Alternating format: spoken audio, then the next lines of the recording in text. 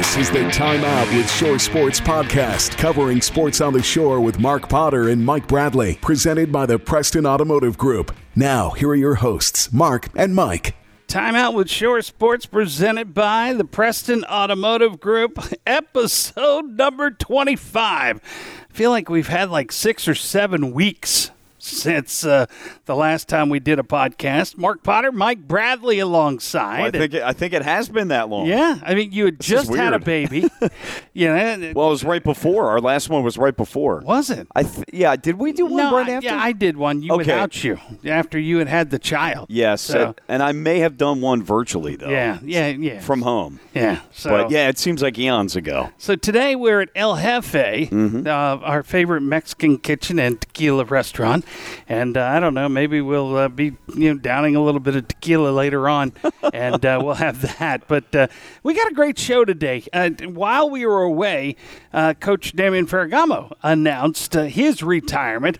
It was the worst-kept secret in high school football here on the Bayside because we had talked about it for the last 3 weeks of the season, and we even talked about it. Griffith and I did on the very last game that this was it. But we didn't ask Coach Ferragamo about it, but we waited until he actually made the announcement. We'll talk to him about it today, about that. But a lot of changes have been going on. We still know nothing from North Carolina. What James McCormick is going to do. Right. Is he stay? Do I stay or do I go? So that announcement hasn't been made since we last talked. Dustin Mills at J.M. Bennett step down, and we've talked in length about off the broadcast about who would replace him. Maybe Todd Apple from who was an assistant there at Snow Hill, and we'll see if he makes the jump over to Wicomico County. Be a great hire. He's in a situation right now where it's kind of tough for him, being a position coach, not an opportunity to really step up at Snow Hill right now. So to be able to take the head coaching job there, that's a no-brainer to me with all his success. We'll just see. I don't know all the inner wranglings. Obviously, that means he would have to move out of Worcester County in terms of school-wise, go to Wicomico County, longer trip for him. And obviously, he needs to get a sense of the administration and the backing and all that. So I guess that's what's going on as we speak now. And we'll have to see if any other names emerge as well. And again, that hearsay. And, yes, and we'll talk about the Kent Island position coming up. This segment of Time Out with Shore Sports is sponsored by the Edge Training Academy, where passion meets performance, located in Stevensville at 112 Log Canoe Circle in the Chesapeake Bay Business Park. Now offering a 24-hour gym access. More information at theedgetrainingacademy.com. Had the opportunity to stop by and have a little chat with Bubby Woolley earlier this week, and he's doing well. And, of course, him and his wife, Crystal, just had a brand-new bouncing baby. That's right. Boy. I think that was right after ours. Yeah. Our girl. Maverick. Yeah. Yep. And there you go. Another D1 athlete, much like Beckett, coming to the shore with all these D1 parents. So, nothing like pressure, That's right. Right. That's what my daughter said. She said, well, you already know that Bobby's kid's going to be a D1 lacrosse player. And, they probably will push him that way. But Bobby says, I'll let Maverick make the decision. Yeah. Well, ultimately, you have to. They have to be comfortable with what they're doing. But Beckett, long legs, long arms, big hands, basketball, lacrosse, soccer, any one of those is a potential. Maybe swimming could be. There you go. Whatever gets her a scholarship to college that helps me out financially, I will certainly take it. You don't want to face that, because for Christmas I got a bill from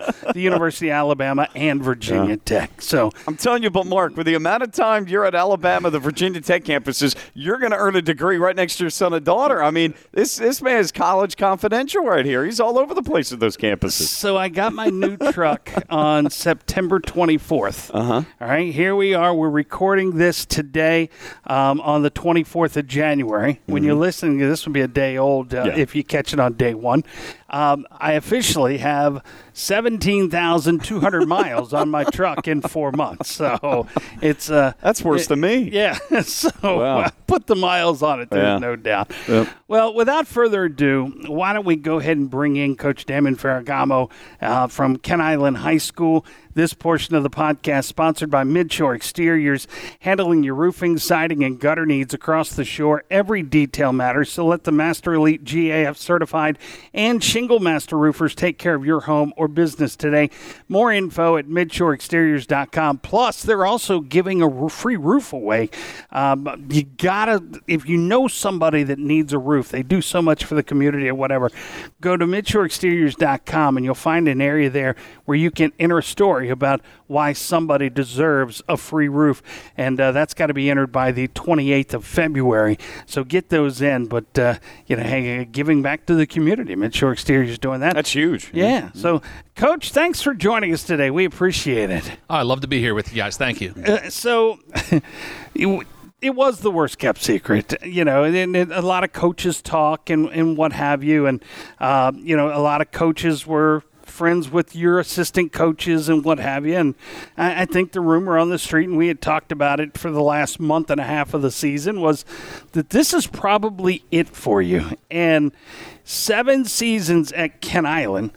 But I guess the first question I got to ask, because I know for a fact that the principal at Ken Island and Dan Harding, the athletic director at Ken Island, tried to do everything they could do to try and squeeze another year or two out of you. So why now? Well, it's the worst kept secret because I want Ken Island to be in a good place. So I was talking to people who, on the staff who may possibly, want to take it over. So you know how things are. You tell one person, you've told everybody. Why now? It's a good question. It's when I first started coaching, and you go to football clinics. All the old timer coaches would tell you. When it's time, you'll know, and you're like, oh, these old guys are crazy. I want to die on the sideline with a whistle around my neck, and they're right. Like when you know it's no, when you know. I think my whole football career started in 1988 at Brooklyn Park High School as a freshman, and it's from then until the end of this season, there hasn't been a season gone by that I wasn't either playing or coaching. So it's just a real long time, and it's just you grow as a person, other interests start to enter your life, and it's a big time commitment. So I just thought it was the right time to do it. Well, and Coach, you left on a high note. I mean, the first undefeated season since 2012. You guys get into the playoffs. You lost to a team, and I'm trying to rack my memory. I believe that team ended up winning the championship, Douglas. did they not? Douglas. Yeah. So, I don't know if that makes you feel any better, but at least you lost to the champion, and you guys were in a tight game on a cold Friday night there. But you had such a great year. You go out with a 4-year starting quarterback as well. It kind of seemed like, though, if you were going to go out, and with a team that had a lot of graduating seniors, this would be the time to do it, though, wouldn't it? Well, yeah, but, this decision was kind of made in my mind before all that materialized this season. No, but I'm just saying, though, it was storybook the way it ended for you, though, because you ended with a great season. Absolutely. And all those guys, I think there was, I don't have the exact numbers, like 14 or 15 kids that I'd coached on that team at some point in the Chesapeake Bay Piranhas, our youth organization, when my own son was playing with them. I coached a handful of them in youth lacrosse, just through them being friends with my son. And it was great just seeing those guys mature from a young age to being young men right now. And us actually being successful on the field, which I thought was very much in question to start the season. That just was icing on the cake. We're talking with Coach Damon Ferragamo. He is the now retired head coach of Ken Island High School. And this portion of the timeout with Shore Sports is presented by College Placement Consulting, providing invaluable college planning and high school guidance from sophomore through senior year. Let the dedicated professionals at College Placement Consulting help your child prepare for college. Go online to schedule a no-obligation appointment now at collegeplacementconsulting.com.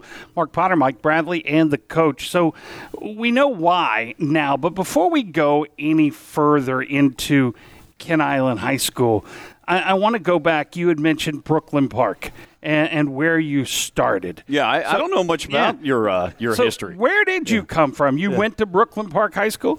I went to Brooklyn Park High School the last year of its existence. I was going to say it doesn't exist anymore, right? So I was the last freshman class to to be at Brooklyn Park High School and then us in Andover High School. Probably two schools nobody out there knows what I'm talking about right now, but they combined to become North County High School. Yeah. Okay. So that's where I spent my the rest of my high school career. So from there, what position did you play? I've always been an offensive lineman. I was never even one of those guys who thought I could do something else. There's some physical limitations to me. So, I've always been an offensive lineman. And then where'd you go to college at? My first year, I went to a school in Murfreesboro, North Carolina called Chowan College. Another school probably not a whole lot of people have heard about. Was that a JUCO? It was a JUCO the year before I got there, and it just had transformed over to a Division III school. Wasn't a real good fit for me.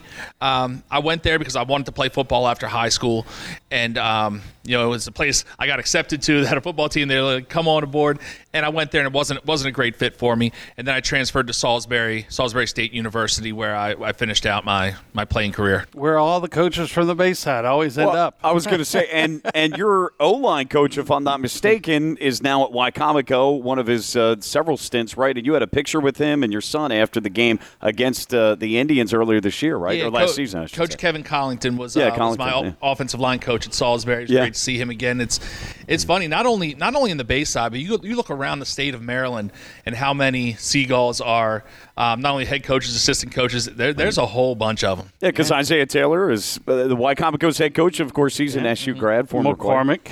Yeah. Dan Quinn. Yep. Who'll probably be a head coach in the NFL again after being in Atlanta, and then the Cowgirls defensive coordinator this year. So, all right, so you go to college. Were you any good, Coach? Did you get to play? I like to say that I was a slightly above average high school player and a slightly below average college player. So, my senior, I did start my senior year at Salisbury, but I was not a star by any stretch of the imagination, but I love Salisbury. I was probably one of those guys. If a couple things went a different way, I'd still be in Salisbury. Love the town, love the college, but got on the field, but happy to contribute in any way I could. It was a struggle to get on the field there. Did you get a teaching degree there? Yes, I did. Okay. I was just going to ask that. Sorry, Mike. Okay. No, go ahead. Yeah. All right. So you become a teacher. And your first job out of college is where? Oh, well, I followed my wife up to Long Island. Oh. So that's where that comes in. Okay. Yeah. And you met her in college? Yes. I met her at Salisbury. Again, another connection here on the Bayside. So I ran up to Long Island, chased her up there, and I was teaching in the Middle Country School District at Newfield High School. It was my first, actually Copeg High School was my first coaching job, being a head JV coach, and then went to another school, Newfield, up there, and had a handful of years coaching on Long Island. How did you do up there? What was that experience like in transitioning from playing to coaching? It was, you think you know everything, and then you start coaching and realize you don't. I enjoyed my time there. The schools that I coached at were not very successful. They were traditionally a bottom of the conference type of school. But definitely gained some valuable experience. Got to coach on the varsity level there for a couple of years before we moved back to Maryland. For those that are listening that are maybe college students or high school students that want to become a teacher and want to become a coach, what if you could go back in time and go back to that first job out of college where you become a coach, what did you find to be the most challenging? Gosh, I guess the most challenging is you don't know what you don't know. And that from the time I became an assistant high school coach to a varsity coach, I went to a varsity head coach. You think you know everything, and then you go out there and every single day you're reminded of more stuff that you don't know. So just the importance of surrounding yourself with quality people, with quality coaches is extremely important. My first year, my first head coaching job was at Parkdale High School in PG County, and I was young and I thought I knew everything, and 1 win and 9 losses later after the first season, I realized I need to get people around me who were smarter than me. Did you want to keep coaching after 1 and 9? Because I can tell you when I went 2-17 my first year of baseball, I was like, what the hell am I doing? So not only were we 1 and 9, I was 0 and 9 going into the last game of the season against another 0 and 9 team. And we scored on a 2-point conversion under a minute left. And so it's still one of the biggest wins ever. It changes the whole outlook of things moving forward. But yes, I definitely still wanted to coach, and it's a very humbling experience, and you really realize how much you have to learn. He's so right, though, Mike, because when I go back and I think back my first year coaching baseball at North Carolina, it was the 08 season, all right? And it stunk. It was we were losing games, and we could not do anything. And it snowed as the playoffs came around, okay? Or rained. I can't remember. Well, it was May, so it had to have been rain. But it was... We were the 5 seed because everybody got in, and we happened to get the draw for the 5 seed. Kent Island was the 4 seed, and with us, Kent Island was very good. We weren't, and we went to the 8th inning against Kent Island 0-0, and I'll never forget. Marshall Thompson was on the mound. I left him in for the 8th inning because he still had some pitches left, and somebody hit a ball down the right field. It buzzed right by the right fielder's head that was asleep in the outfield. They were doing something, I don't know, and they beat us 1-0. And it was that finish. They were like, you know what? We were so close. We were so close, and Kent Island went on to win the state championship that year. So, it's amazing how you go 1-9 your first year. What was the second year like? Because you stayed at Parkdale for 2 years, right? Yeah. So our second year, we had a pretty successful season. We went 7-3, and didn't make the playoffs. We were the I believe then 4 teams in the region went. We were just outside of the playoffs, and got a couple of more coaches on staff, some quality guys. I've always been very fortunate to have great defensive coordinators, and the guy Drew Gilliam was my defensive coordinator. And we turned it around. We had more of an atmosphere, more of a team atmosphere, more of a brotherhood there. So we were able to turn it around to 7-3 that next season. Well, and I guess another lesson as well as you talked about and Mark, it's a good question about, young adults who are leaving college, who have the education degree that want to become coaches. I guess to your point, hey, as your first job, you got to be prepared that you're going to have different things come up every day. And as you said, you won't know everything coming out, even if you think you do, even with assistant experience, that you just have to be prepared that you're going to have a new challenge possibly every day. Oh, yeah, and you have to make the big time where you are. You can't just looking for the next job. If you're a JV assistant, you can't be looking to take that step. You've got to make whatever position you're in the big time position for you, and really dive into learning and be able to look at yourself and understand that you really don't know as much as you think you do. James would never let me have that. I was just going to say that you talk about from year 1 to year 2, bringing in some other assistants and guys that can help you learn and grow and probably have some more experience to help you along in fostering the growth. But for you personally, what was the difference between year 1 and year 2?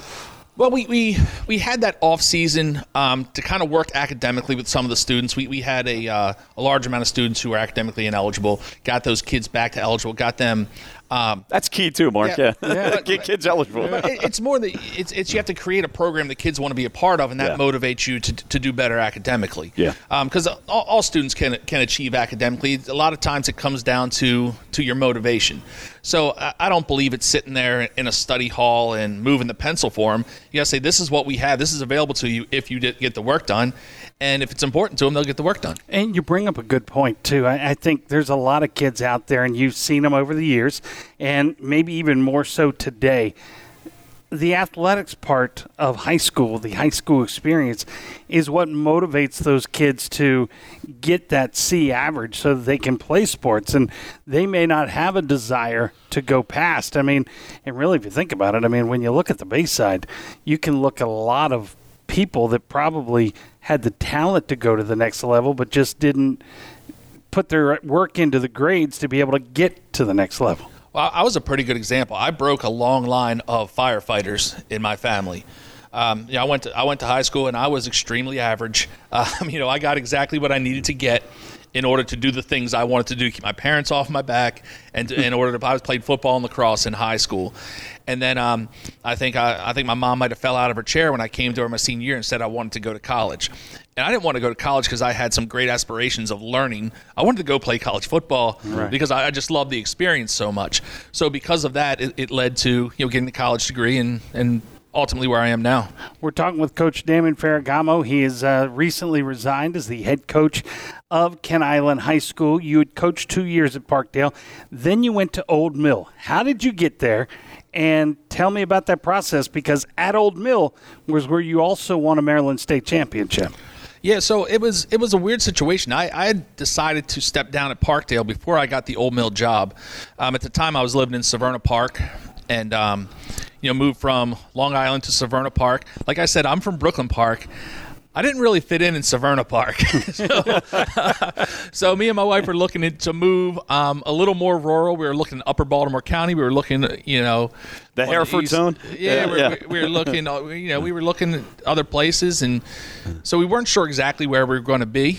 And then in the paper, I saw that Mike Marcus, the head coach at Old Mill, resigned. So I put a resume together, put some stuff together, sent it in, and got an interview, and actually, another guy who applied for that job was DeLon Parrish, who's at Wise High School now. So we had known each other through our PG connections. He was at Duval High School down the street from Parkdale High School. So we had talked about, hey, if one of us gets a job, we'll hire the other guy. But I ended up getting, then he ended up going to Wise. Wow. So how many years were you there before you won a state championship? It was in my fourth year. So the freshmen that came in with me were the team that won the state championship. Wow. But, and at the time, because I don't know the history with Old Mill, I know generally they've been a pretty good program over the years, but fill us in about when you took it over, where was Old Mill at that time? Was it a rebuilding process? Was it taking it to the next level, just keeping it status quo? What was it like? Oh, they were not rebuilding. The year before, they had won the 4A East region and then went up and lost to Damascus in the state semifinals. Okay. That was called the Final Four. So, but it was a very senior-laden team. They lost one of the all-time great running backs that was at Old Mill. So I was coming in while it's a well-established program. It was one that had lost a lot of the contributors from the year before. Was there any concern about the challenge that lied ahead and really trying to move in to keep the ball rolling, so to speak? Absolutely. You go and take over a struggling program and you make these little improvements. Everybody, they couldn't be happier. You take over an established program, you don't make the playoffs, they're going to put for sale signs on your front lawn. Well, to that end, let me ask you, though, were you surprised that you got the job? Yes. And why did you get it? Did you ever find out what they said, this is what we really liked about you? The reason I got it, number one, I wanted to be a head coach. Coming out of college, that's what I wanted to do. And I went on a lot of interviews, and I would practice. After the interview, I'd go write down the questions I didn't think I did very well on, come up better. And so I think I interviewed very well. And I was able to teach health when I went in there, which was another place that they could get me into the building. But there were three guys there that they were very seriously considering. DeLon Parrish was one of them. Mm-hmm. Russ Myers, who was a longtime coach at Southern High School, was another one of them. And I don't know, just fortunate, I guess. Now you're still teaching at Old Mill, right? Yes, I've been teaching at Old Mill the whole time. It's a very weird situation. Yeah. Now you decided to step away from Old Mill. Why? My oldest son, Jacob, was we had moved over from Severna Park to Kent Highland, and my oldest son, Jacob, was going to go to high school, and he said he wanted to play high school football. So I was like, I'm not going to go hang out with other people's children and miss my own son's games. So I resigned with the idea that I'm not coaching football anymore. And then actually on Thanksgiving morning, and I knew Coach Sofanowski from 7-on-7s we did in the whole coaching world. On Thanksgiving morning, we met in the Safeway. We were both picking up something. So he talked about needing an assistant coach, and it just so happened that, I got with him, and I lived the good life of an assistant coach for 4 years, which is the greatest job in high school football as the assistant coach. And then when he resigned, I was like, I'm not going to do it. And then I eventually did it. So you were there at Old Mill for 5 years. Yes. And then you were an assistant under Sofanowski here at Kent Island for 4. 4, yep. And then took over for the last 7 as the head coach of Kent Island. And you compiled a pretty impressive record. While it didn't include a state championship, 50-17 and no losing seasons is a pretty impressive record for a high school football team. Yeah, Kent Island is just such a great place to coach. Number one, we have just tremendous support from our administration, number one.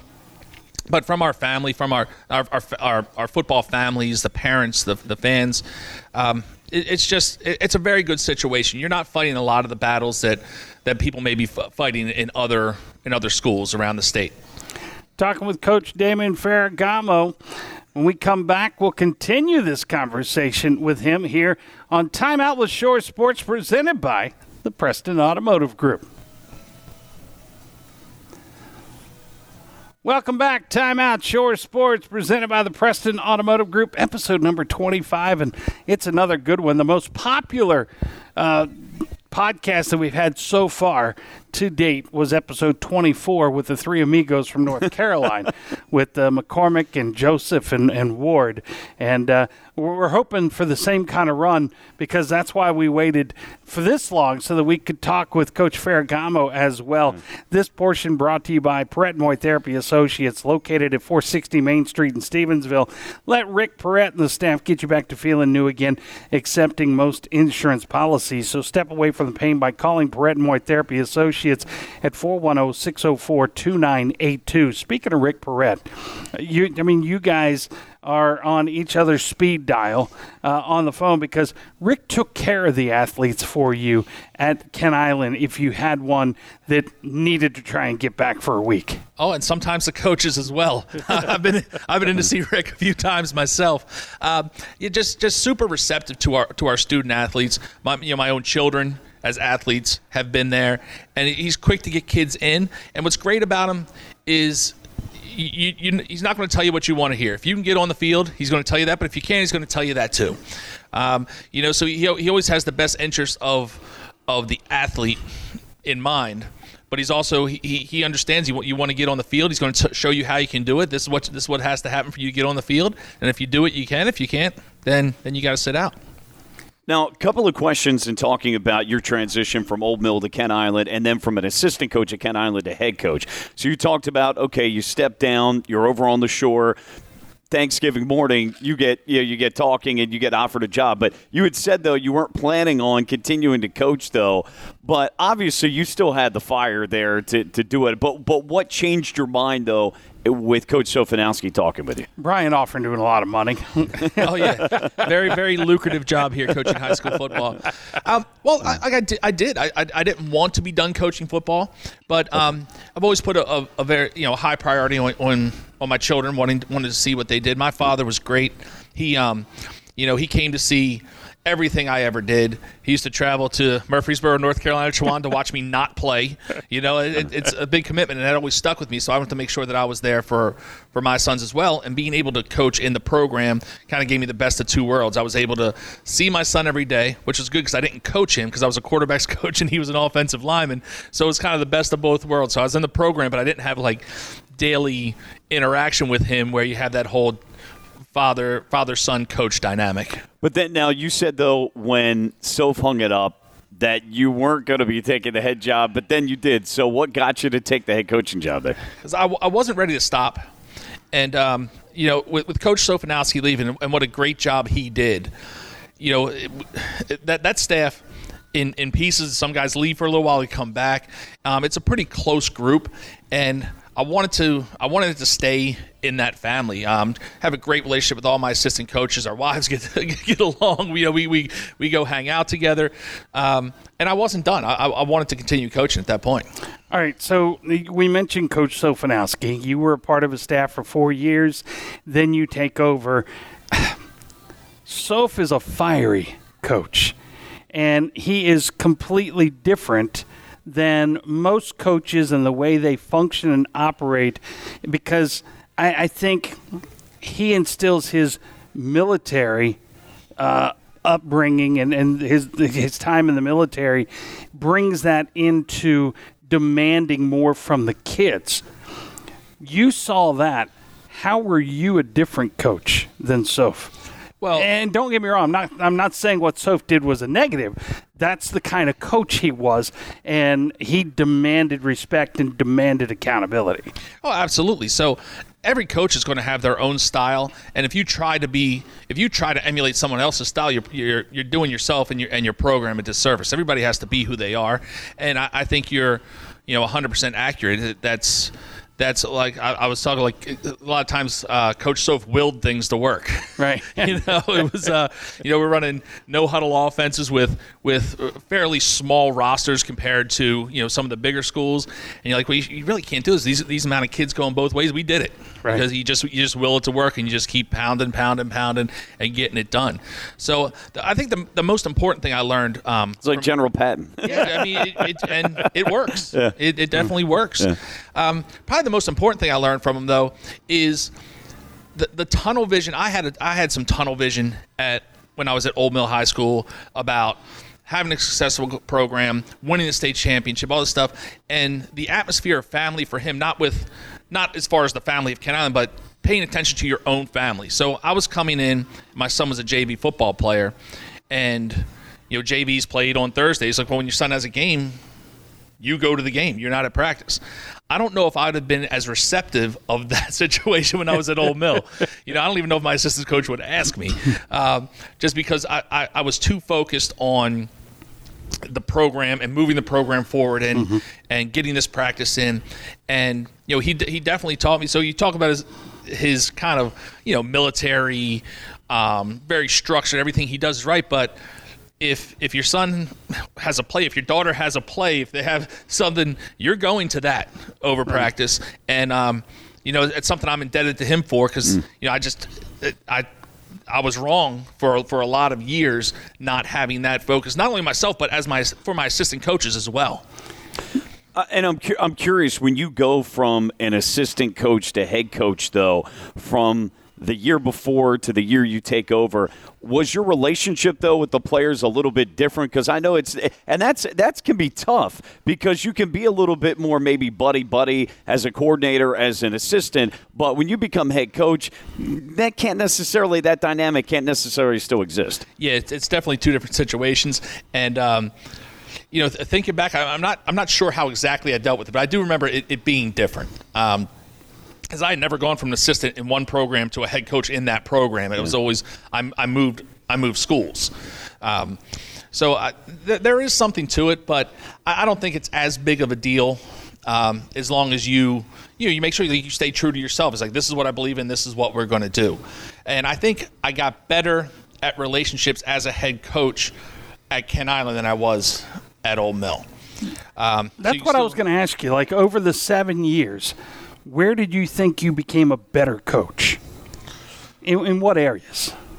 Oh, well, gosh, it's weird, because the dynamic for moving to Old Mill to Kent Island, number one, it's almost a different sport moving from a large 4A to a 2A. Just the resources you have with bodies at the 4A level. If we kept 55 kids, we would cut 30 to 40 kids on varsity every year. That's unheard of around here. And you cut some really good kids and really good football players. I mean, because you can't keep 100. This isn't Alabama. You just can't keep all these guys. There's only so many jerseys. I don't know. I think I grew with being able to adapt a little bit, being able to adapt a little bit better. I think from looking at this year, just being able to adapt offensive scheme, we did stuff this year where it was basically the same plays I've been running for however many years, but a little more window dressing, a little more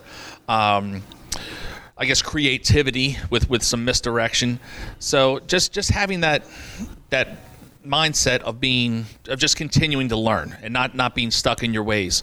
And so I think I did a little bit better job with that.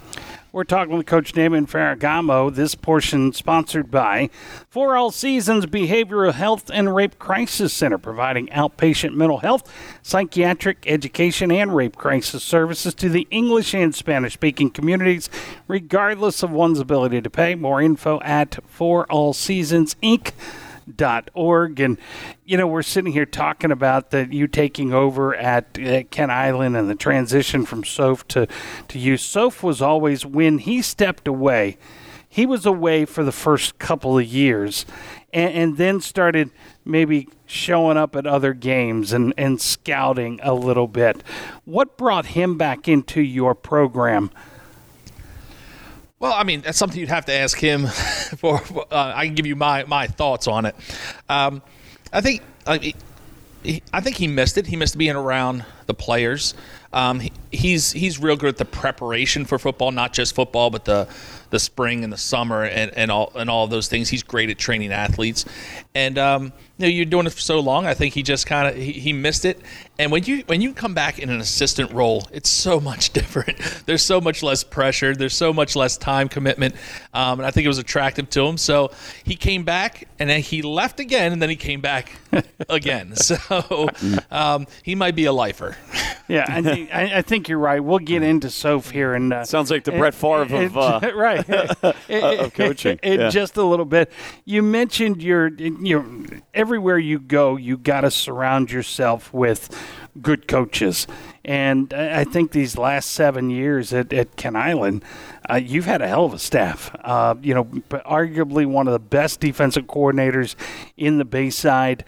Talk about those assistants and how they meshed with you and the way you do things and how they maybe made you a better coach.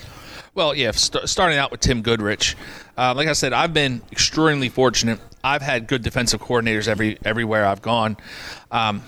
Every coach has, one side of the ball that they kind of gravitate to. I gravitate to the offensive side. I could never be a defensive coordinator. I can coach a D-line up or linebackers up for an individual session, but I don't think I could put it all together without a whole lot of work to learn that craft. So the success of our program, even under Coach Soph, a lot of it starts with Tim Goodrich and the amount of work he puts in and his just defensive mindset and commitment to the program. We've had a bunch of guys there that have been there throughout. Michael Wright, who's a teacher a PE teacher at Kent Island High School, has been there for quite some time. Mark Jenkins wasn't with us last season, but he's been with us for a long time. I wouldn't be surprised if he's back again. He's got a bad wing, so it's getting better thanks to Rick Perrette. Yeah, but all those guys, what they bring, not only in the football sense, but in just the role model and the character that they bring to these kids and the love for the program. You got guys, if you bring in a coach who doesn't understand the tradition and the history of what's going on, they can't really have that passion that somebody who's lived in it for as long as these guys have. So that was really just the big takeaway from all those assistant coaches. I'm curious, too, and we just talked about this with going from an assistant to head coach with the players, but among the assistants at the time, were other assistants up for the job or put in for the job, and how was that dynamic when you got it and maybe they didn't? How did that work? No, they did not put in for it, because if they did, I'd probably still been an assistant coach, because I'd have said, you guys got it. I'm going to keep living this good life of assistant coach. Yeah. I got you. 18 years in the state of Maryland as a head coach, and plus that includes the 4 years as an assistant at Kent Island. I want to talk about student athletes. All right, student athletes. I graduated high school back in 1986. And I know what I was like coming out of high school. I wasn't an athlete. My mom never let me play football or anything like that. But I was a coach back in 2007, 2008. And even athletes then, when I look and compare them to the student athletes of 2021, do you see a change? And if so, how? It's a hard question to answer. I think kids are kids, and pretty much kids are going to be the same. If you look throughout the decades, kids are kids. I think some of the problems that we face now are self-induced by adults. Like we keep lowering the bar of expectations, but then expecting better results, and it doesn't work that way. We're firm believers that you need to be there in the off season. Like this isn't a choice, even though if you ask the MPSSA, hey, it's a choice. Right. Well, it's a choice if you don't want to be good, if you don't want to be the best that you can be, then yeah, don't come. But it's a requirement to be in a program that wants to be successful. And listen, being part of a successful high school football program, baseball program, I mean, that's not the end-all, be-all. But the whole process of working towards being your best is what they're taking out of these programs. Right. We have very, very few kids on the shore who are doing anything professionally athletically. I mean, there's very few people in the world who are doing things professionally. But I don't think we can keep lowering the bar. And that speaks for academics as well, academically, behavior-wise, and expecting better results. So it boils down to accountability. Yeah, because you guys, would you have done everything you can get away with in high school? Right. I know I would have. Right. Well, and I think Frank Martin, who was a basketball coach at South Carolina, said it best. Kids haven't changed. It's the parents that have changed.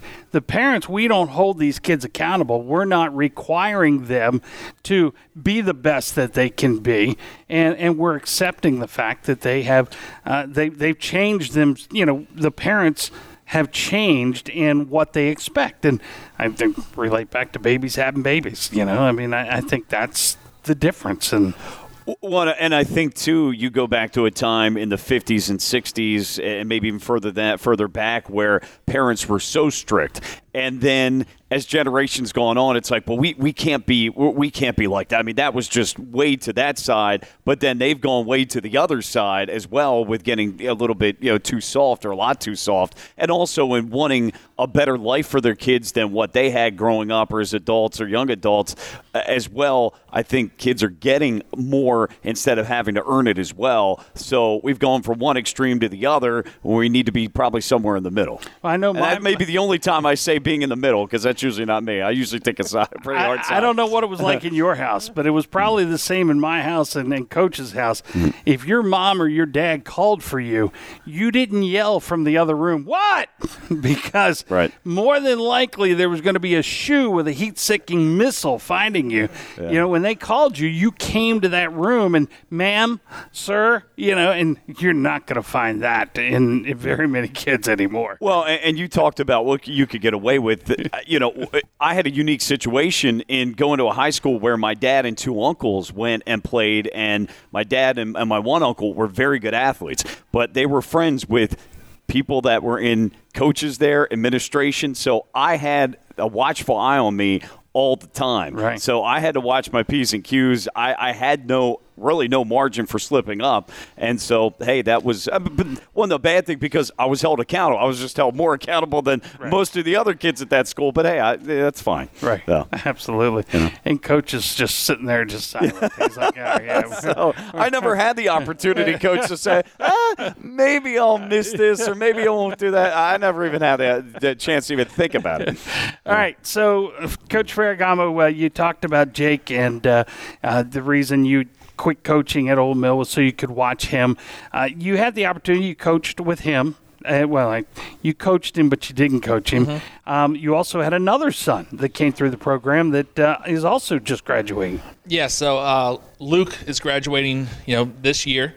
And he was a four-year player for us in our program, and I coached him and Jake's team when he was in youth football, pulling that double duty for a while. And that's another thing. When I decided to take over as a head coach, I had to make sure that his youth team was in good hands. And actually, Matt Burnside's father took over the youth program because I wasn't going to leave that unless it was in good hands.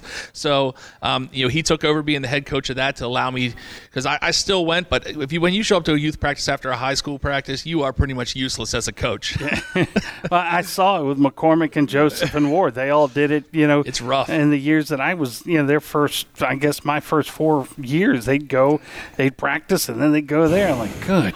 That's and two totally different kinds of kids there. You know, I mean, do you have to adjust how you coach?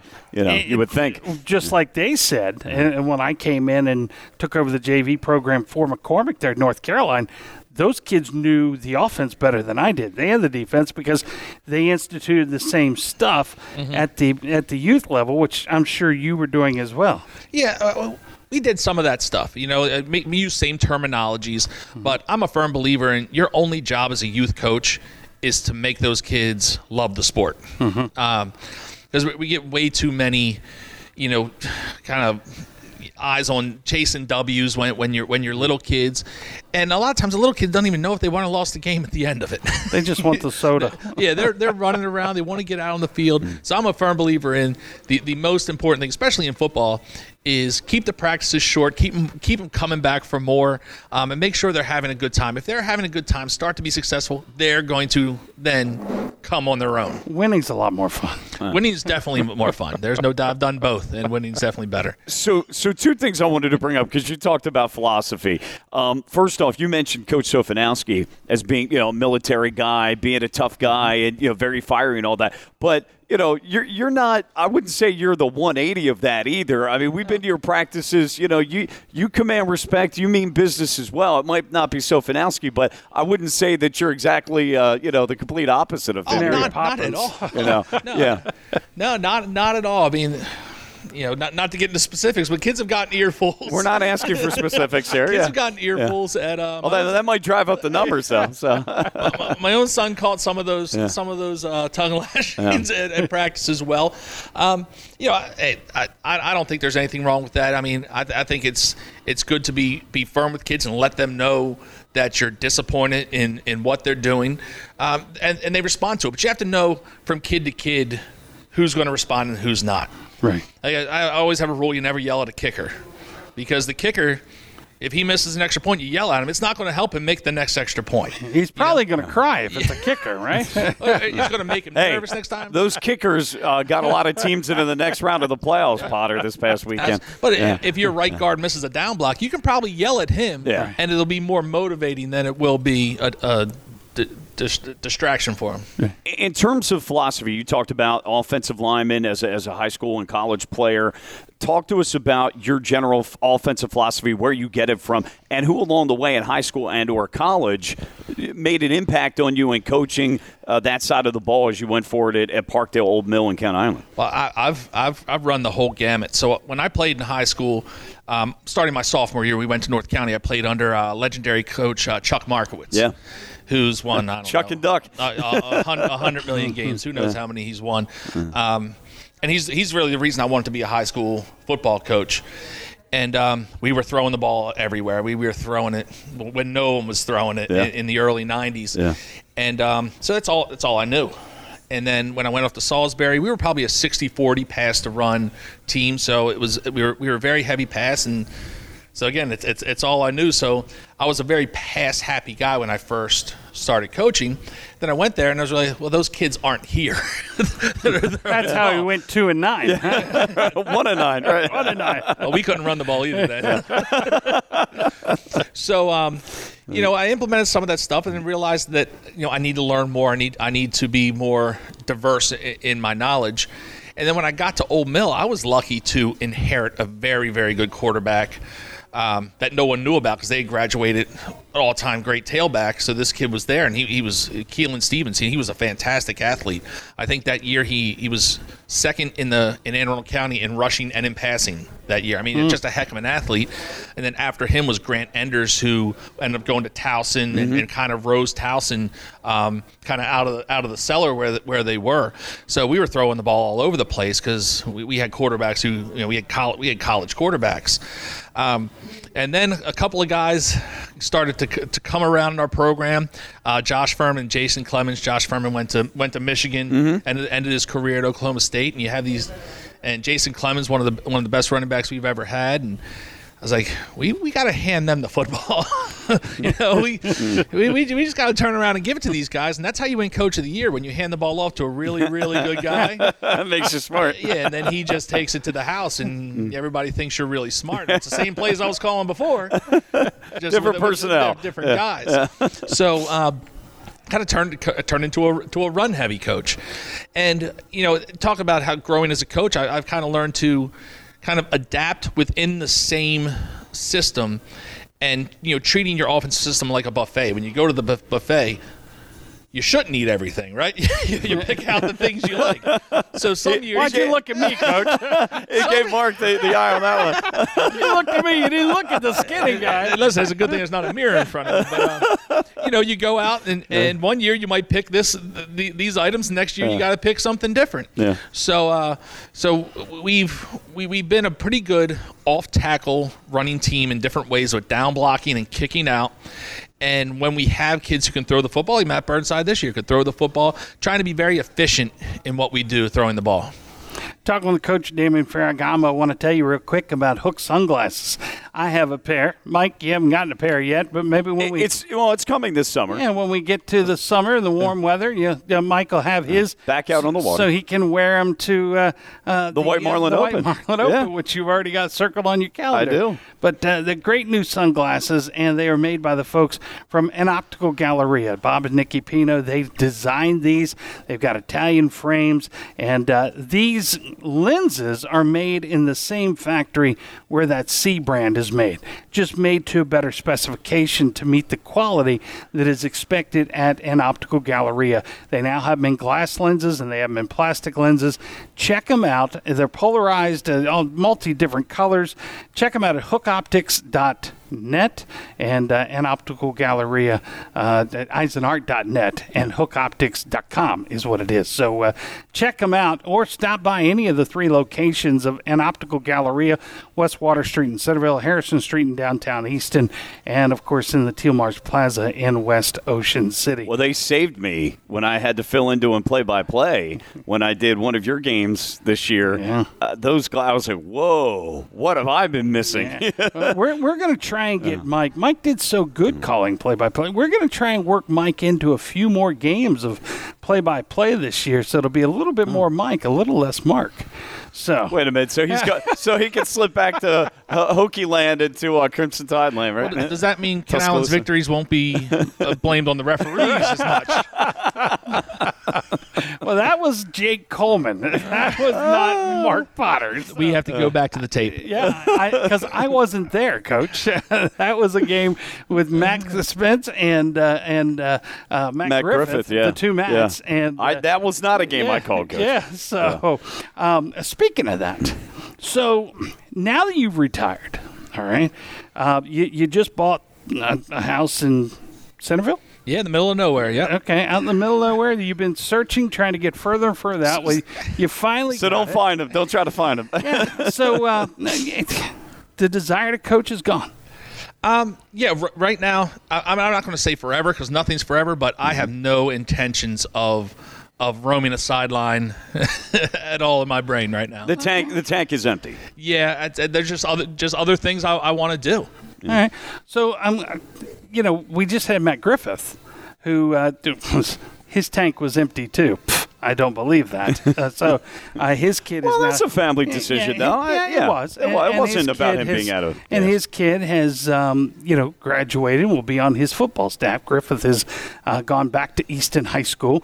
So we've got that color commentator position open that I think, honestly, with your knowledge and what you can bring to the broadcast, I think you'd be a great fit. It's something that would definitely intrigue me. Now, one thing that I'm going to do this year is I'm going to be on the Mark Potter schedule because I've never been to a big-time college football game in my life. Well, you know what? If you do the broadcast with me, we'll take off after a game and we'll head to Virginia Tech and we'll go see Brent Pry and what he's going to be doing with the Hokies this year. You may need to take him to Tuscaloosa too. That may have to get it over the top. My wife and I actually we have tentative plans to probably go see about 3 big-time football games. Nice. I'd love to see a game in Wisconsin. Mm-hmm. I'd love to go to the Big House. I'd love to go down to an SEC game because I've never done that. I've always been coaching, and you just don't have time to run off and do those kind of things. Sure. I'm already looking at my schedule. I was thinking maybe Alabama versus Vanderbilt. That's in Tuscaloosa. And probably easier to get tickets for than some other games. And just like Alabama's going to be hosting Auburn this year on the Saturday of Thanksgiving. Probably not able to get tickets for that. Virginia Tech's going to be We've got hosting playoffs Virginia. that weekend, Mark. Yeah, well, only if we have a Bayside team make it that far. I'm saying, I am confident we will. We've gotten close. Griffith has already told me they're going 0-9. So, as all the coaches are. Right. As that's what they say. Right. But no, that's something we would like to talk to you about because Absolutely. I think it'd be a lot of fun. We can work with your schedule. His wife's like, just when I thought I had him for Friday nights, Mark Potter gets No, in let's see what you don't understand, because my wife has already said the same thing to me since I stepped away. This year was the first year I haven't coached any high school sports. Yeah, that's right. Okay, yeah. It was the first year I didn't coach. Yeah. And my wife's like, oh, you're finally done. And you stepping away and not coaching this year, the biggest thing, last year there wasn't a season, so it didn't bother me. So I've started this ShoreSportsMD.com, right. And day number 2, I start going to talk to coaches, and I go and I sit down at the Kent Island girls basketball practice prior to the boys, and I'm sitting there watching Dave Plumer coach up the girls. And because they hadn't picked up a ball in so long, it was going back to day 1. Mm-hmm. And I think you'll agree, the whole reason you get into coaching isn't to get those wins. While those are nice, it's the teaching part. And that, sitting there watching him for a half hour go through crap, I had to get out of there. I was missing it so bad. Yep. And then going and seeing a couple of games, I'm like, why are they doing that? What are you doing? You got to do that. And I'm like, oh, man, I miss it bad. So I'm on the prowl for next year. Wow. I knew it. Somewhere. I knew you would be. Somewhere. I knew it. I want to get back into it. Brian Aiken, who coaches Kent County. That's right. He's coaching Gunston girls. Yeah. I told the athletic director at St. Peter and Paul when I left, I said, hey, just so you know, if anything tragically happens to Katie, I'm interested. Yeah, she's not going anywhere. She's there for 4 years because her daughter's still there. And I'm like, I'm on the prowl. For all those winter coaches, God bless them. I mean, I like watching high school. I love all high school sports. I like watching high school basketball. And, I talked to different coaching buddies. Like, we're rusty. I was like, well, you look like a team that hasn't played in 2 years because you haven't played in 2 years. Right. Yeah. Right. So I mean, they've got a lot of work to do. Yeah. And it's just, you miss it. You really end up missing it. Is that a fear of yours? No, I wouldn't say it was a fear. I have plenty to do. I know. Your wife sent us the list. Yeah, I've got plenty to do and a lot of things, that hold my interest. And if it were to come up that I miss it, I'm pretty sure I could latch on with somebody. And Soph would hire you. Yeah, I could latch on with somebody if I really missed it that much. Yeah. But I mean, you got Easton probably hire. Decatur would pay you more. They might even build you a house down there. They would bust you down from Centerville if they didn't build you a house. Yeah, no doubt. I mean, that's what he's looking to get a monopoly on all the great coaches in the Bayside there. I think he is. They have Jeff Herrick there, and I'd have a lot more wins on my resume if Jeff Herrick wasn't coaching. I had many battles. He was at what Broadneck? Broadneck High School. Yeah. Just ran a great program. Well, it just so happens he lives in Ocean Pines now, and that worked out. It's where everybody retires. All the football coaches retire down in Worcester County, and they can keep working down there because they pay them 3 times what teachers are paid around here, I guess. So, but we are talking with Coach Damon Ferragamo, head coach from Kent Island High School. He stepped away after really 11 years there, 4 as an assistant, 7 as a head coach, and hopefully we'll have him on the sidelines for our 14th year of Overtime Live this year. But we've talked about the kids and all that. I want to talk about the coach's wife, and I got into that with McCormick and Joseph and Ward when I spoke with them in episode 24, and they think their wives deserve an award, which they probably do. But talk to me a little bit about your wife and how she has been so supportive, because you couldn't have never done it if you didn't have her support, because you followed her all the way up to Long Island. And I assume it's the same wife. I mean, I can't assume anymore because we got in trouble for that last yes, we did. Same one. Yes, we did. There we go. Yeah. So let's talk to us a little bit about her. Well, my wife as a football wife has kind of grown along with me as a coach. I think, when we were first married, she definitely didn't understand what we're getting into. Mm-hmm. And people that aren't in the football, the coaching world have no idea. If the game's at 1, like, why do you have to be there at 10? I was like, I just have to. Right. There's fires to put out, and something's going to happen, and this kid's going to do this. And media wants to talk to us before the game. Right. Yard markers need to go out, all sorts of stuff. But then as years go by, the coaching staff and their families really becomes an extended family. So when I was at Ole Mill, she made great friends with the other coaches' wives, and they're going off on little vacations together. So you definitely need a partner who kind of understands what's going on and is willing to jump into that world and kind of open up their own circle. She's been absolutely fantastic, and not only that aspect, but they kind of put up with you after you lose. When you come home and you're grumpy for no reason whatsoever, and you're short and all that other stuff, they put up with a whole lot, and all the stress that you feel, you take home. And whether it's consciously or subconsciously, you kind of make life at home not all that great for a little while. Yeah. So, being able to put up with all of that and being up in the stands and hearing people say terrible, terrible things about you sometimes.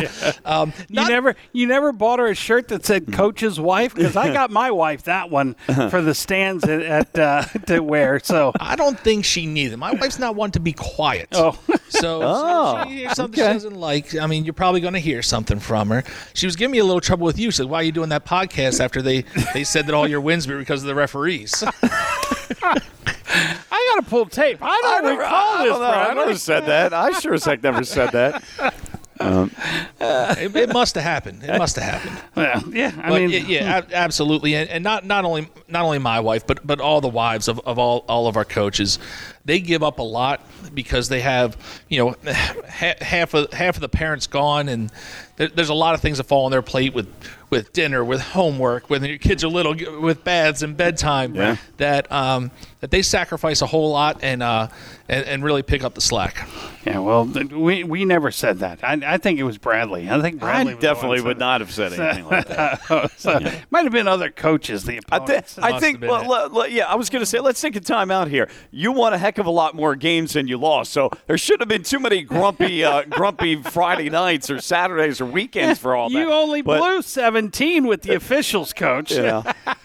But hey, if it's going to be anybody that's a little ornery about it, would be the opposing coaches. Yeah, we just call it like we see it, So it's funny that, like they said, with 17 losses, the problem is after you win, it's like happiness for one day, and then it turns into the stress immediately when you wake up on Saturday morning of winning the next week. But and to that end, you talked about the tradition at Kent Island, and I brought this up as well, that North Carolina had that run.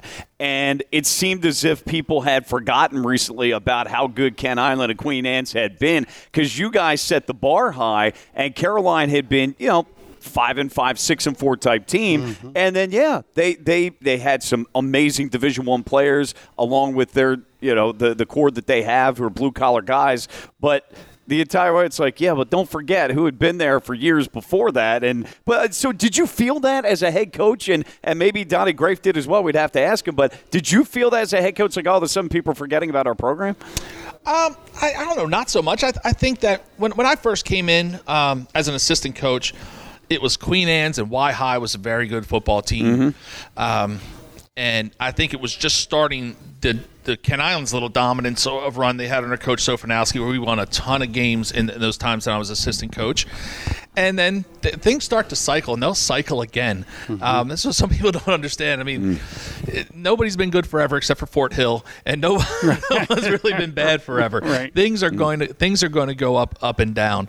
So, there was definitely, we had a lot of good bulletin board material this year for certain people in the media picking us in the middle of the pack. That was not me. That was not me. That picked you guys preseason 7th. That was not me. I think it was eighth, by the way. Eighth. Well, see, you don't forget. See, these coaches, Mark, these coaches say, oh, we don't pay attention to them. I mean, we know the players do, but we don't pay attention to what so-and-so said or this website or this TV station or this radio station. But I'll be darned, it comes up eventually. You darn right know that they do. Well, they I'm know not a coach anymore, so I went back and read all that stuff. Yeah. And that's what's great is because, folks always ask me, how many listeners do y'all have with Overtime Live? We have no idea. We can tell now with our online listeners, and we have a ton of online listeners now because that's how a lot of people are absorbing, our games and our It's how they consume media today. Right. Yeah. So, when we first started and we were doing our post-game show after our game of the week, I remember Queen Anne's.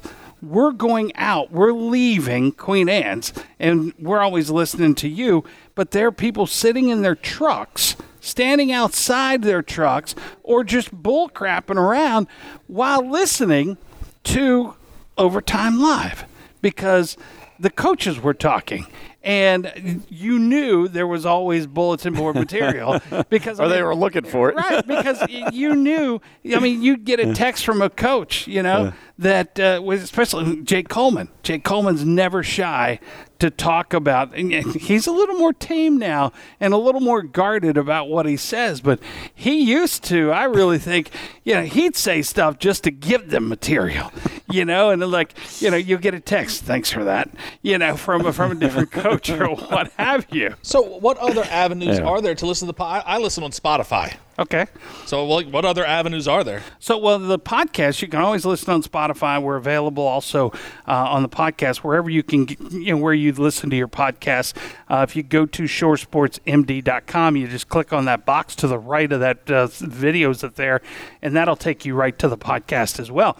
As far as Overtime Live is concerned, you can listen on 94.3 Winks FM on your radio. You can listen on our Forever Radio app. You download that Forever Radio app for Forever Midshore, and you can find Winks FM. You can also just Google it on your phone, Winks FM, and it'll come up. You go to the website, click on Winks FM, and listen live, and you can listen to the game on your phone that way as well. So there's a lot of different ways that people can listen, and it's changed a lot in the way that people do listen to the radio and when they listen to podcasts. Podcasts are such, a thing now that, there's podcasts for anything, whether you want to go to the bathroom or how to sit in a chair. There's millions of them. Yeah, there's millions of podcasts. Listen to a lot of small farm podcasts nowadays. I bet you do. So let's talk about farms. Now that now that we're Farmer Ferragamo instead of Coach Ferragamo, what do we have on the farm right now? Oh, well, chickens, I couldn't tell you how many. Bunch of chickens. We have Are they 6 egg-producing chickens, or will Yes. these be chickens that will cook? They are egg-producing chickens, but there will be some meat chickens coming in the spring. Farming's not as fun in the winter. Yeah. In the spring and summer, it's okay. The winter's rough. Well, let's set the scene, though. How many acres do you have, and how did you get into farming? Because, wait a minute, he's got an educational degree. How the heck did you get into farming? I don't know. We have a 10.5 acre property out in Centerville. Okay. We have a few pigs. We had a steer who's going to freezer camp. He's not with us anymore. Some rabbits. Rabbits. What do you do with the rabbits? You show the rabbits, or No, we show them to the dinner plate. really? This is the Eastern Shore, Mark. Yeah. What do you expect? I just could never eat Thumper. My friends ask. I'm not sure how. It's too many of them. I don't know how it materialized, but we when we lived over here right next to Kent Island High School, we got a couple backyard chickens, and then you get into it, you start reading about it, start researching, like, well, I want to do this, and then we kind of outgrew what we wanted to do. So we just had to move to a place where we could do it. So are yours free-range chickens, or? Yes. Okay. Yep. So they can roam all over. They're all over the place. That's Bob Marley type chickens. They're smoking weed out there and just having a good time. It makes the hawks and the bald eagles and the foxes happy too every once in a while. But they're living their best life running around the farm. Good for them. That's yeah. Did you ever picture when you moved to Kent Island from Severna Park that I think I'm going to get me a couple chickens? I'm from Brooklyn Park. No, there's no background of that in my family at all. I was going to say, this is complete opposite. Yeah, it's just my wife's from Long Island. There was no farming background in that whatsoever. I don't know. We latched on to it, started researching, kind of like the life of trying to grow our own food a little bit. So, did you buy the book Farming for Dummies or anything? No, like I said, a lot of podcasts, a lot of YouTube videos, a lot of books. And you should have been like Earl Weaver and planted a tomato garden next to the football stadium, or in the corner. You should have done something like that. Absolutely. Or brought the chickens or something, or like Rocky, have your players chase the chickens, to work on speed and all that. You can't catch them.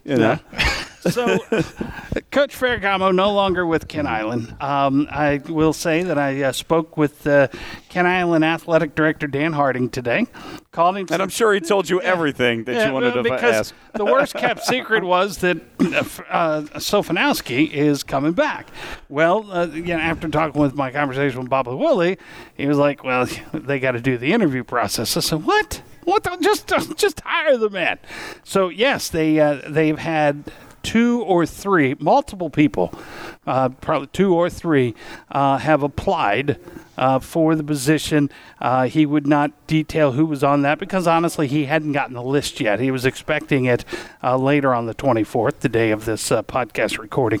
And Sofanowski's name is on there. We do know that. And they are going to try and get interviews all taken care of this week and see if they can have an announcement for the new head coach by Friday. So, don't know who the other 2 are. I would suspect it is Queen Anne's County, and they're going to do their just and interview everybody with no preconceived notions as to who's going to take over. But coaches are like down deep inside, looking at that program. I think Soph would be a natural fit. I don't see how you could find anybody better. And I can't imagine. I mean, Soph has, I couldn't even tell you, regional championships and, if not 100 wins, real close to 100 wins, and just the history in the school. I mean, I couldn't imagine somebody being better. But, if Coach Sofanowski wants it, I haven't spoken to him about that. Mm-hmm. I think it would be a great fit, but that's not my decision to make. If I wanted to make decisions, I shouldn't have left. I texted his girlfriend, and all I got back was LOL. So, and she hadn't talked to me since. Yeah. So, well, and speaking of which, you're talking about coaches and all that and regional championships. And we got into this with Coach Sofanowski back when we did our very first podcast up at the Edge Training Academy over a year ago now, I guess it was, or earlier in 21 anyway. So Jake Coleman wins his 100th game on a Saturday, I believe it was, against, and I can't remember, Parkside, okay? Yep, I was there. You won your 100th game the night before, and I think that only came to be because we started talking, okay, there've got to be some other coaches that are near 100 wins or near a mark. And so I think it was that I started, texting and or Facebook messaging some of the coaches such as yourself. And you said, yeah, I won my 100th the night before at Wicomico. And I was like, well, were you going to say anything about it? It's like, nah, I don't make grand, announcements about those things. I mean, very humbly. I mean, but congratulations on that. It's a big deal that you got that before you decided to hang it up. Oh, thank you. And the only reason I really knew is because they do that preseason meeting with coaches, and they give you that form you got to fill out. And they're like, what's your career record? Like, so you get on the phone, you try to look up max preps, you try to rack your memory. Because I'm telling Mark, they know their record, just like they know who I picked in the game Friday night. I'm telling you, I bet you very, very few know their coaching record. It's on my computer for every sport that I ever played with their seasons. I have that. I mean, I have my record as an assistant coach. Only because my daughter says you ought to keep track of that. I'm like, you're right, honey. Yeah. So Parkdale, that's the first one. Yes. So one. Yeah. I knew I went 1-9, then I knew I went 7-3, and then the old mill years get fuzzy because it was a lot further, longer ago, and you can't remember. And Max Preps only goes back to 04. And Max Preps is not reliable. Yeah, it's really not reliable. They're only as good as the information you put in. Yeah. You have to go back to the yearbooks, right? Yeah. And you just got to look and just try to piece it together, really. Yeah, but it's just funny how they came about. I was like, oh yeah, I won my 100th night before. I was like, oh, yeah. Did you know that suicide is the second leading cause of death for individuals between 10 and 34 years old? Everyone can play a role in suicide prevention. For many, that means starting and continuing conversations with those we care about. There are 3 important steps: ask, listen, share. Ask those in your circle, "Are you okay? Really?" And stick around for the answer. Listen without judgment and let the person share their story. And finally, share mental health resources. You don't need to have all of the answers to start a conversation. For more suicide prevention resources, visit nomatterwhatyoumatter.org. And if you feel lost and in need of a hand, help is here for you. Call For All Seasons at 410-822-1018. This Mental Health Minute was brought to you by For All Seasons, the Mid-Shores Behavioral Health and Rape Crisis Center. Coach Damian Ferragamo joining us here on Timeout with Shore Sports, presented by the Preston Automotive Group. And Coach, we've run the gamut. We've talked about the family. We've talked about the wife. We've talked about where it all began. And we're still trying to, we'll talk to you. There is pay involved to be able to be our color commentator, so that'll probably help the wife and ease that pain a little bit. Buy some more chickens. Yeah, so, but Farmer Ferragamo now. And, you're welcome to stay around and talk with us real quick when we talk about some college football real quick and, sure. and wrap that up, because I know that you're a fan of that. But, I went down to Tuscaloosa. Before I went to Tuscaloosa, I had the pleasure of going to New York City for the Pinstripe Bowl. Yeah. Where I watched the Virginia Tech Hokies get shellacked by the Maryland Terrapins. And a game that I didn't think the Hokies had a chance in anyway, because they were down so many. I mean, their quarterback, their first 2 quarterbacks. Yeah, Blumrick is, he's a runner, and he couldn't throw. He couldn't hit the broadside of El Jefe if he tried, and that showed in the game. So I knew it was going to be a tough one. I'd hoped they'd been a little more competitive, but an experience to be there. I will say Virginia Tech, I was very disappointed in the number of fans that were there. There were only 23,000 in the stadium, in Yankee Stadium. Yeah, and most of them, probably 60 to 70%, 60% were Hokies fans. And they were a lot more vocal than Maryland fans. Well, and that's disappointing because Maryland's got a big contingent of alumni in New York City, in the New York area. But I think the weather, which was pretty lousy, unfortunately. It didn't rain. No, but it was pretty cold. He was damn cold. Yeah, it was very cold. But I think that the fact that you had the weather wasn't great. You had increased COVID restrictions for those that may have wanted to make a weekend out of it. And the fact that Virginia Tech had about 6 key guys that were out for that game for transfer portal or injury or whatever it may be. And, and so I didn't have the attendance. It's disappointing, though, because that was for Maryland. I know that Virginia Tech was down. It was a coaching staff on their way out the door. But Maryland came out strong. They didn't take Va-Tech for granted. They wanted to get that 7th win, first bowl win since 2010, first bowl game since 2016. So I like the way they came out. They played hard, and as it turns out, they're getting a bunch of players back that I didn't necessarily expect, like a Dante Demas next year. So that's going to be good. They're getting a lot of O-linemen back. Their quarterback's going to be back. And all of a sudden, the recruiting class went from the 50s and 60s to a top 30 class. So hopefully Maryland will be able to build on it. Va-Tech's got a good new head coach in Brent Pry coming in. Yeah. So Maryland, like I said, I've never been to a big-time football game before. I've been to Maryland games, so that's yeah. Where the opposing crowd is the biggest crowd. They have work to do to make that a big-time event that people want to go see. I watched them play Michigan State, and I was excited. To me, Michigan State, that's a blue blood football to me. I mean, that's big-time football. And I went there, and it was. Everybody's sitting on their hands in a half-empty stadium, so that they have their work to do. So hopefully they can build off of this bowl victory. What I'm waiting for is to stop hearing about recruiting classes and start seeing wins. Yeah. Well, you're absolutely right. And this was a start. Now, the middle of the season was pretty rough, but they start out 4-0. They go 2-6, but they finish. They finished the year 2-6. They had that win against Rutgers, which was big. Both teams looking for a bowl game, and then they finished strong against Va Tech. So you're right.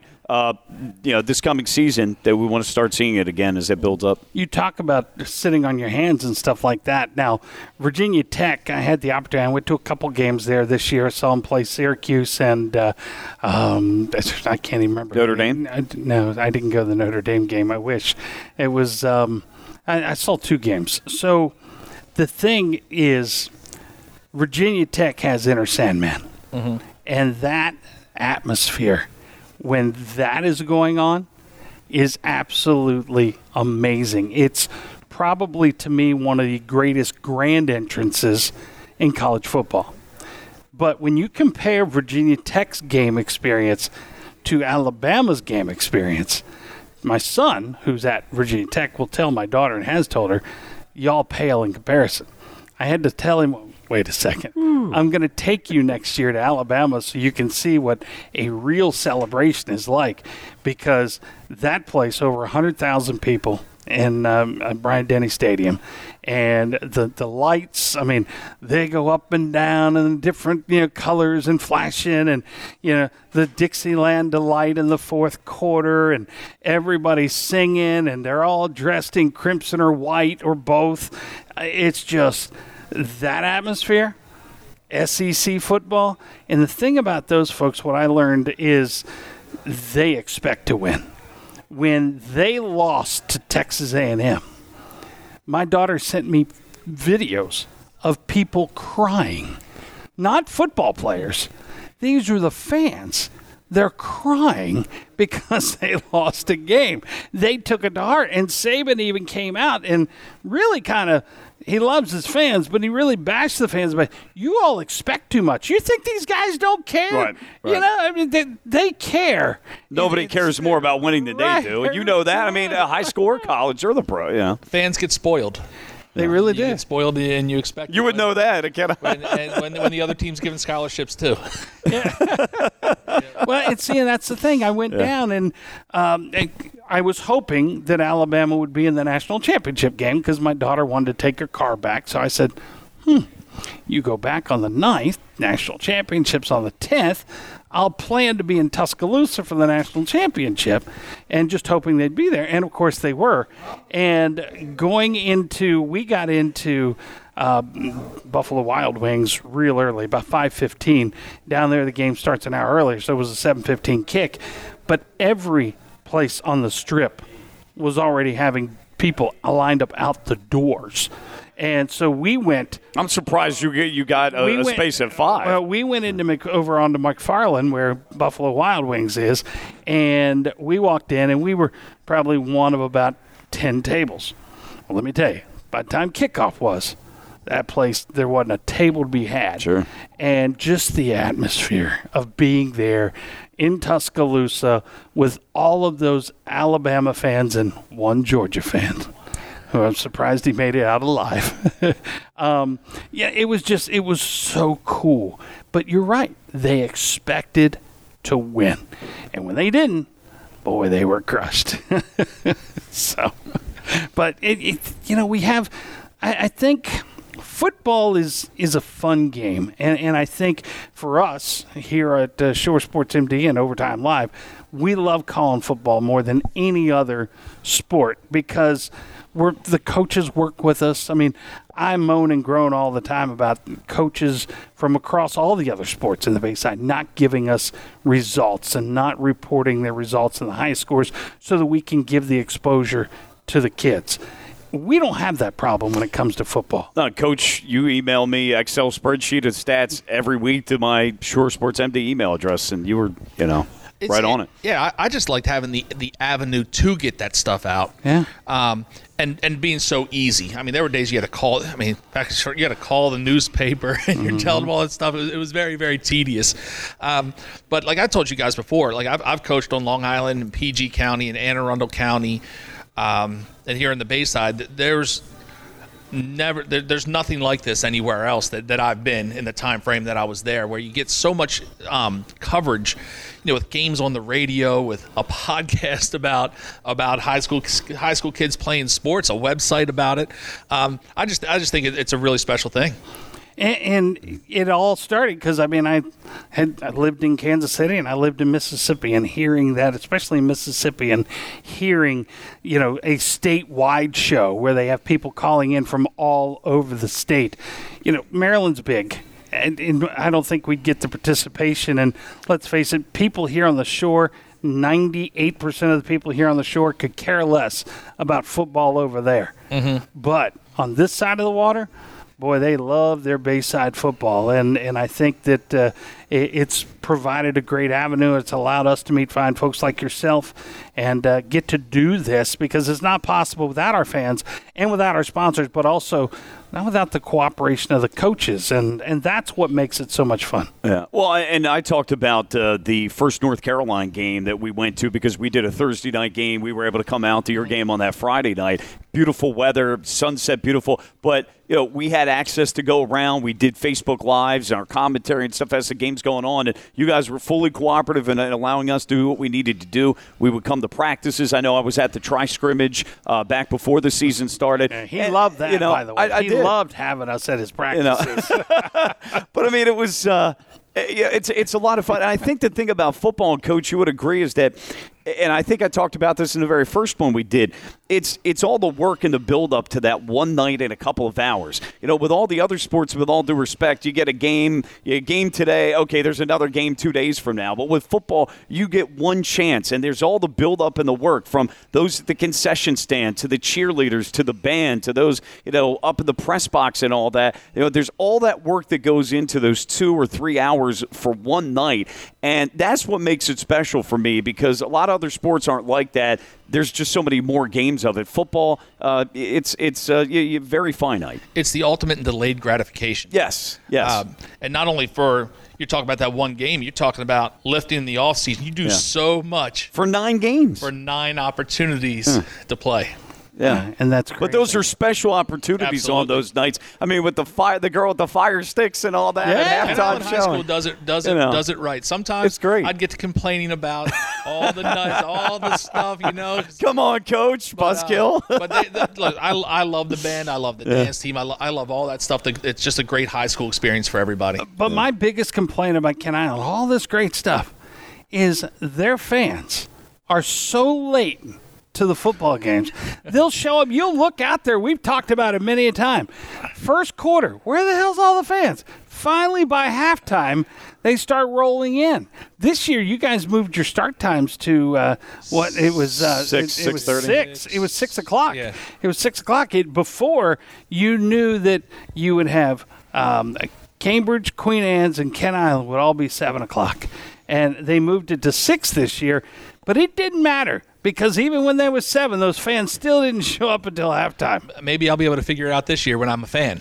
You're not going to be a fan. You're going to be in the booth with us talking about what we've been And you won't have to worry about paying electronically either. Going cashless, with that. But, it's like an L.A. crowd, with the traffic. It's late arriving, but they get there, and once they do, it's a good Friday night. Oh, I'd have put our student section this year against any student section in the state of Maryland. They were fantastic this year. Oh, in the playoff game, they were in the one against Douglas. They were pretty good. Now, the one thing we haven't asked, Mark, well, 2 things, is to talk about the rivalry with Queen Anne's, and then any game or games that stick out in your mind that was a favorite of yours, Coach, over the years. Well, the rivalry against Queen Anne's, I think it's a very healthy rivalry. I love the rivalry. You may or may not know I won't wear green. My wife got I love mad. it. My wife got mad at me one time because we were at a birthday party, and I wouldn't let my son eat a green cupcake. I love the passion. I love it.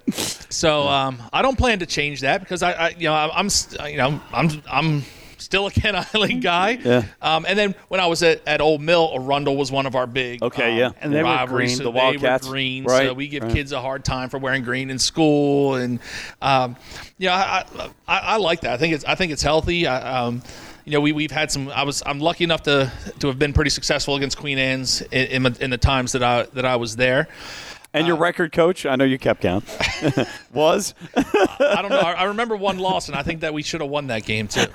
It's probably the officials' fault. I remember the one. But games that stick out. It's sometimes weird games stick out. We went and beat Cambridge once at Cambridge. I couldn't remember the year. I know Mikey Quinn was our. I know Sean Mooney's on the team. I remember Mikey Quinn running down the field to score a touchdown. So I'm not sure what it was, but. Just personally, I thought it was a big one. I thought Cambridge was a very, very talented team. I thought we were in trouble. I thought we didn't match up well, and we ended up very successful against them. So sometimes it's not the games you think they might be. Mm-hmm. The playoff game against North Carolina when you ruined their perfect season. That was nice. that was definitely a good one. And there was another game against North Carolina where we blocked a field goal with a couple seconds left on the last play, almost the last play of the game, returned it for a touchdown. Yeah. All those games that are kind of drama filled definitely stick out in your head. And Mark, I got to bring this up because again, I usually put myself on the line with the picks and the power polls. The year that you beat North Carolina in the playoffs, it's all probably on me, but I never came out, I don't think, that year with an official final poll. And the problem was North Carolina was undefeated that regular season. I think you guys may have only had one loss during the regular season, and then you beat them in the playoffs in that first round. And Mark, I know you just said, well, yeah, what do you do here? I'm sure Mike probably put them 1A and 1B. Well, right. 1A because that's his way out now. Yeah. But I never did, though, come out with a final poll, and that's still, a behind-the-scenes story. And I still wrangle with myself who deserved to be number one because Carolina had a great team that year. But to your guys' credit, I mean, you beat them at their place in the playoffs, and I think you only had one loss that year yourself. We had two losses that year. Okay, one to Carolina. We lost to Oakdale at Oakdale in our out-of-conference game. game. Oh, there you go. Problem solved. North Carolina number 1, Kent Island number 2. But to go out and play a team like Oakdale at that time, one of the best in the state, they were. You got to give them a little slack on that. But yeah. They were anyway. And I hope that's something that schools can do if they wish is to go out and play some bigger schools in the state.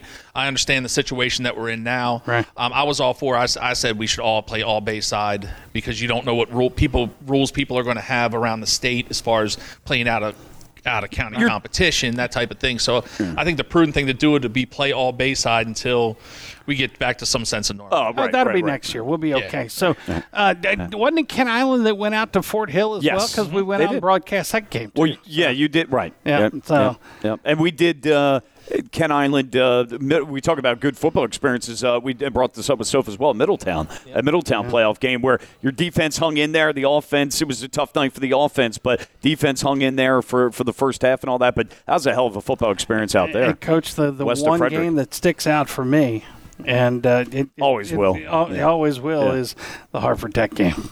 Oh yeah, the playoff game, absolutely. Where we thought for sure we were already making hotel reservations for the following week, and it was kind of like the Chiefs and the Bills last night. Oh yeah, I remember that was a very strange game.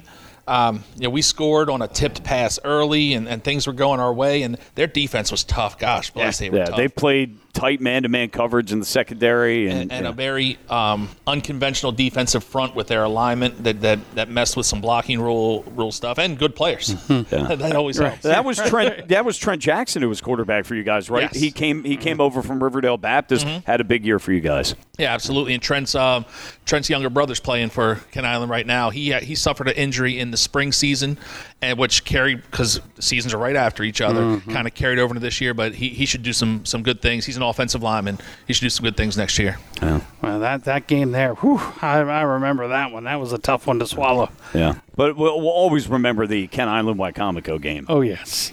Oh, absolutely. I was an assistant at that time. Yeah. Absolutely. That's always going to come. Right to the top of the head with Nettles. Yeah, but when you think there's so many great games, the game we lost to Dunbar in the state semifinal. Yep. Gosh, there's been so many. We used to play Elkton out of conference to start the year. I just think it's important to go out and play those other schools. If our conference wants the respect that I think it deserves on the state level. I mean, North Carolina during the run, they went out, they're beating people out of the conference. We've gone out, we've beaten people out of the conference. And I think the Bayside football programs are definitely more than capable of doing that. Well, we talked about this, Mark. I think this past season, the Bayside had one of the better conferences in the state of Maryland. All three of us. I'm sorry, you had brought that up actually when we went out to interview you before one of the playoff games, and we certainly concurred with that. As you take a look, and many of the teams. I mean, you lost to what ended up being a state champion, but that was a tight game. Decatur lost to a team that I think went to the championship, and a number of good teams this year that really were strong. And I saw Douglas practice, and I interviewed the coach there. Leading up to the game, like we've done, and I called you and I said, "There's no way in hell they beat them because of the way that they were practicing and just it just wasn't looking like it was going to happen."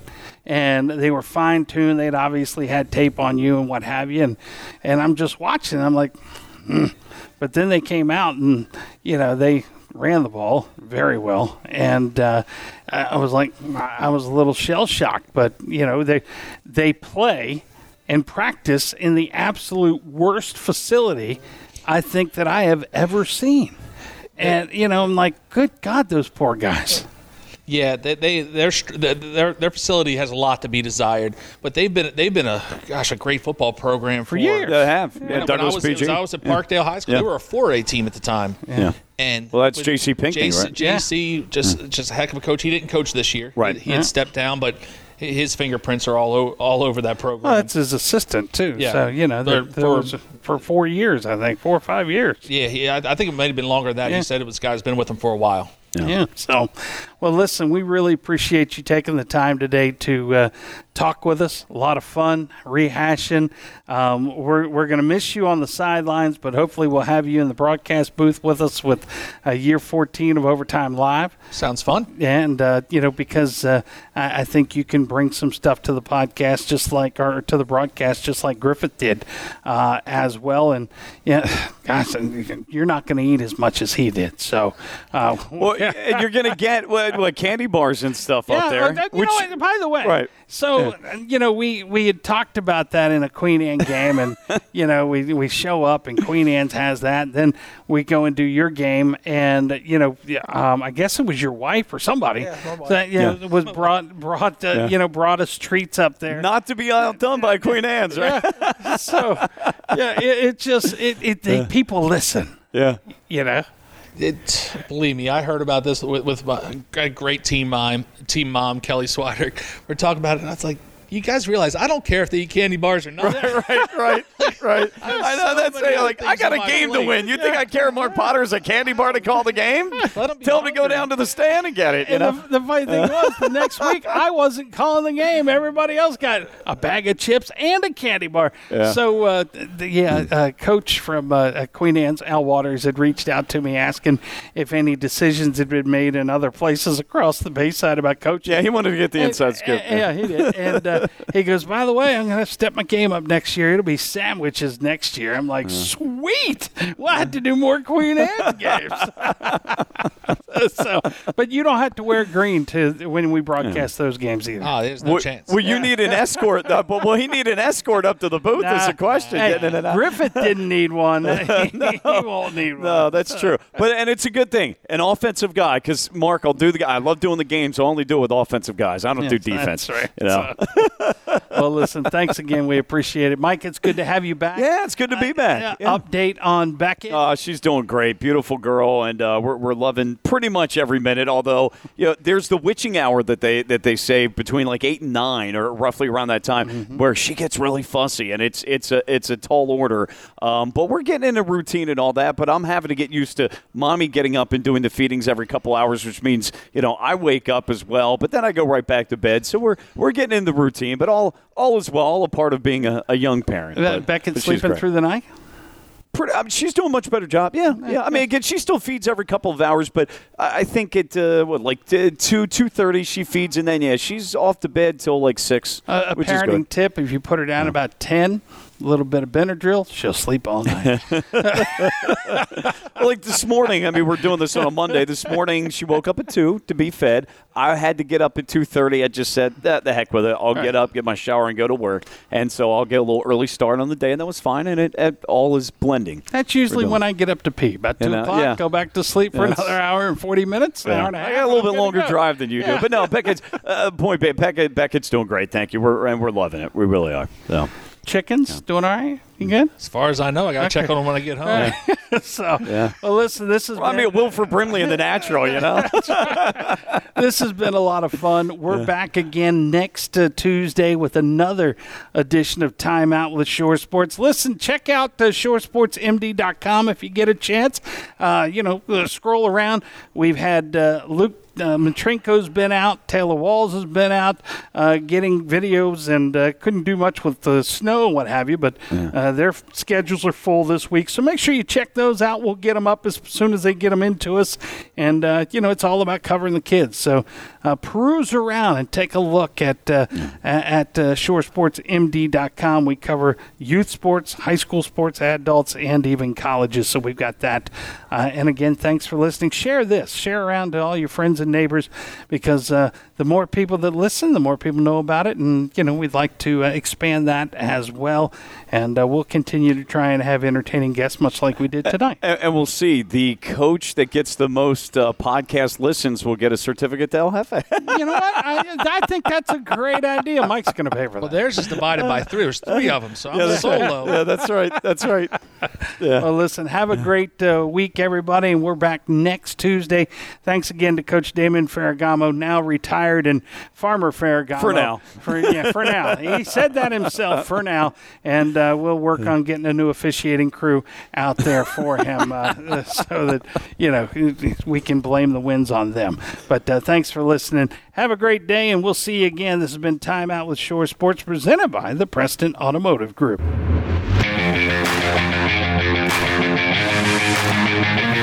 You've been listening to the Time Out with Shore Sports podcast with Mark Potter and Mike Bradley, presented by the Preston Automotive Group. Look for another Time Out soon here on shoresportsmd.com.